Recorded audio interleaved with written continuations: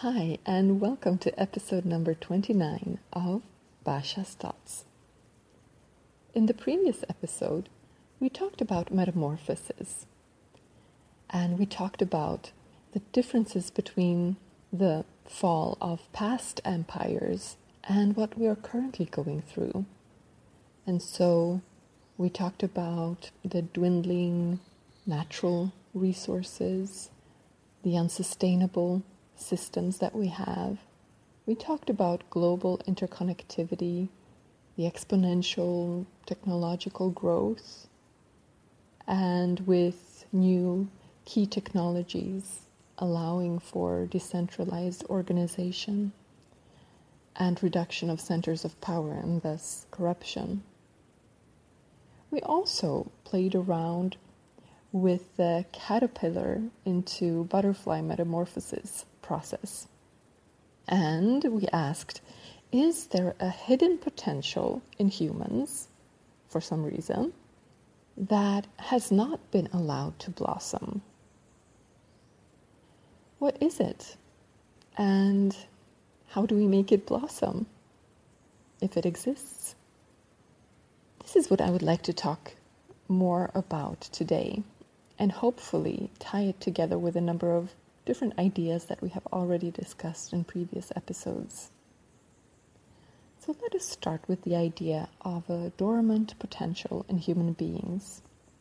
One type of unrealized potential is perhaps what we tend to see as spiritual capacity, and the idea of becoming a realized being, an enlightened being. Certain particular individuals have attained this, and it might even be true that times of moral crises spur on such transformation. Certainly, we have seen enlightened individuals, but they have been rather few. If many or most of us were to reach such an enlightened state, it might be seen as both an individual and societal metamorphosis. We could become that butterfly.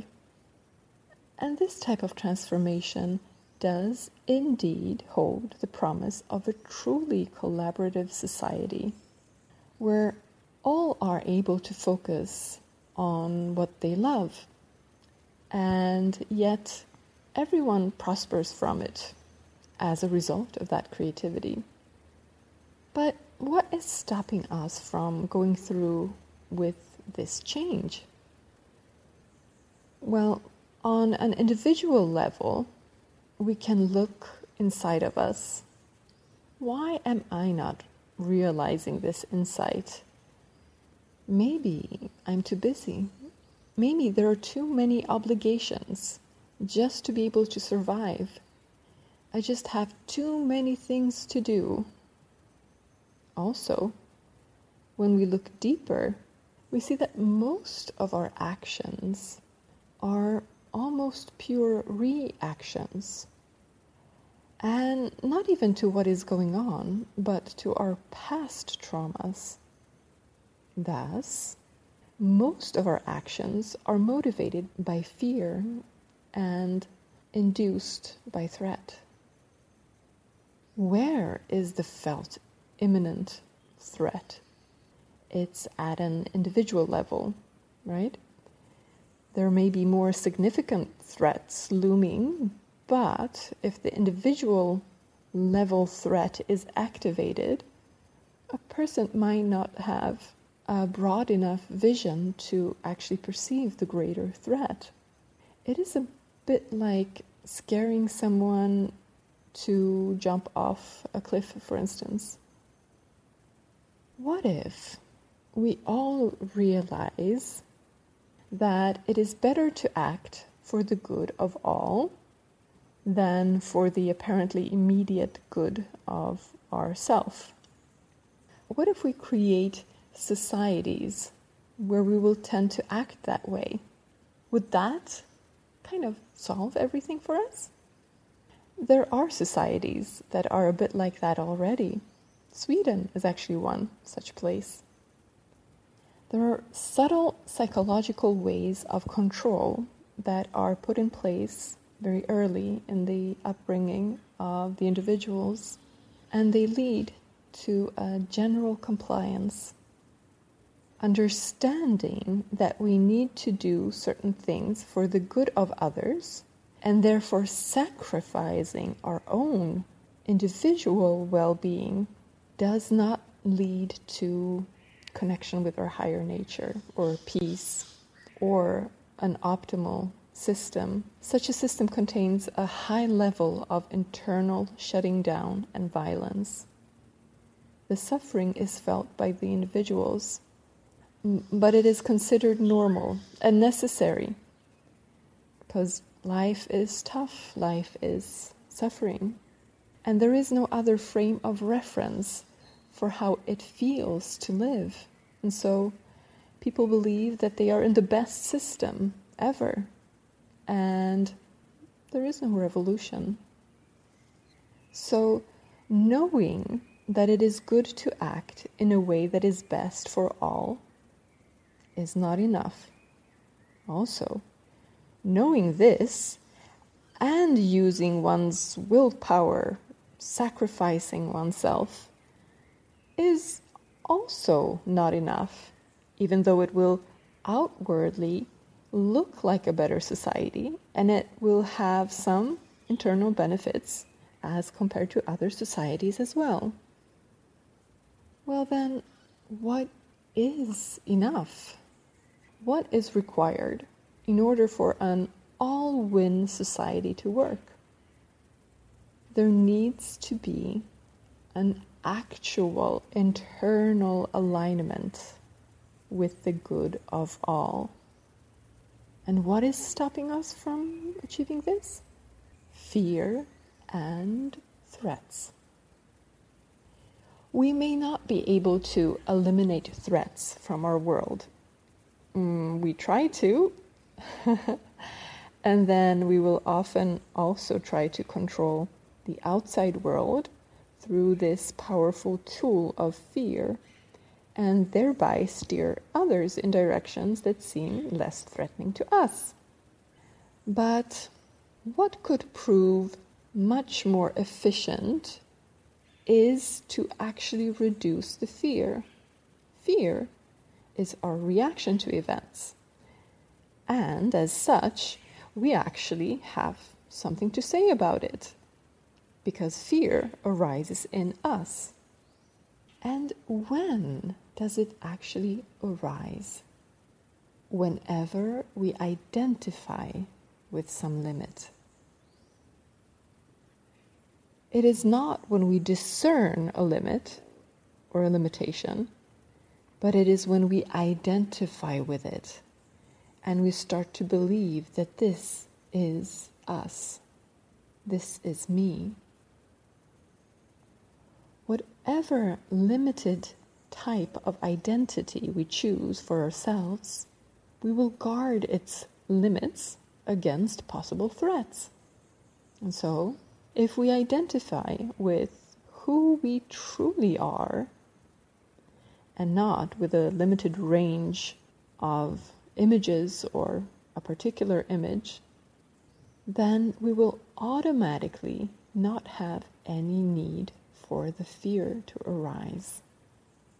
The threats that may come at us will be empty ones. This is what I meant in the previous episode when I said that it is misidentification that seems to lie at the source of our problems. It is a piece that when it falls into place, many other automatically follow. Our need for external control of others diminishes to the degree of our identification with our real self. So, no need for KYC when you've got KYS, know yourself. The idea of wanting or trying to be good and worthy that comes with a trap, as we discussed in episode 19, falls away. This is because we inherently know that we are worthy and we act from that space. There is no need to fill anything that is ever missing because we are inherently abundant. We start with that. And thus the painful philosophy of doing to become happy that leads us into a life replete with suffering and only moments of ecstatic achievement falls by the wayside. The insightful cries of countless generations, like crisis and difficulty catalyzing change, and so no pain, no gain, or whatever does not kill you makes you stronger, or necessity is the mother of all inventions, and so on, can all be seen as arising within that particular philosophy. Indeed, the new philosophy is that of doing out of happiness, not to become happy. It is the philosophy of living life as a celebration. This is a natural consequence of knowing who we are. It automatically, internally aligns us with the good of all, without waging internal wars. It allows us to look at deeply troubling issues with clarity and enthusiasm for finding solutions, as opposed to not wanting to see it or seeing it, but consequently becoming depressed and unable to act. This can be seen as a spiritual transformation with immense physical consequences. But are we ready for this? We may require a transitional phase into it. A phase over a few generations perhaps. And this is where I see that our current technological advances can be put to work in its favor. And our current crises in natural resources and system failures may actually encourage the design and evolution of them. One of the overall key design features of the new technology would be to inspire our spiritual evolution in the sense of learning who we actually are and living in a way that is congruent with such knowledge. But this has to be an internal transformation, not an external imposition under obvious or subtle threat.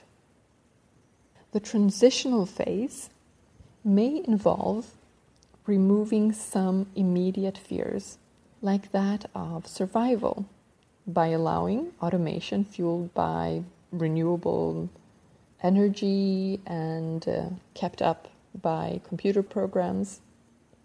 It may reduce the incentives for power and boost our particular creativity.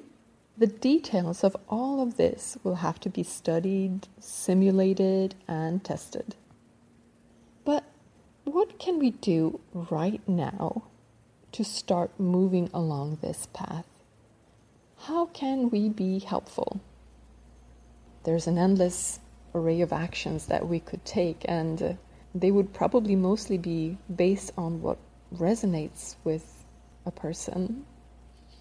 It can be little practical ways of reducing the grip that fear has on us by reducing the activities that reinforce it in our daily lives. Maybe a little less TV would make a considerable difference for some people.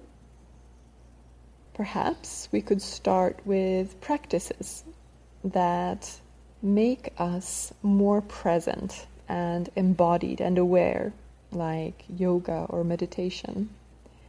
Meditation has actually proved to be one of the most transformational tools in my life.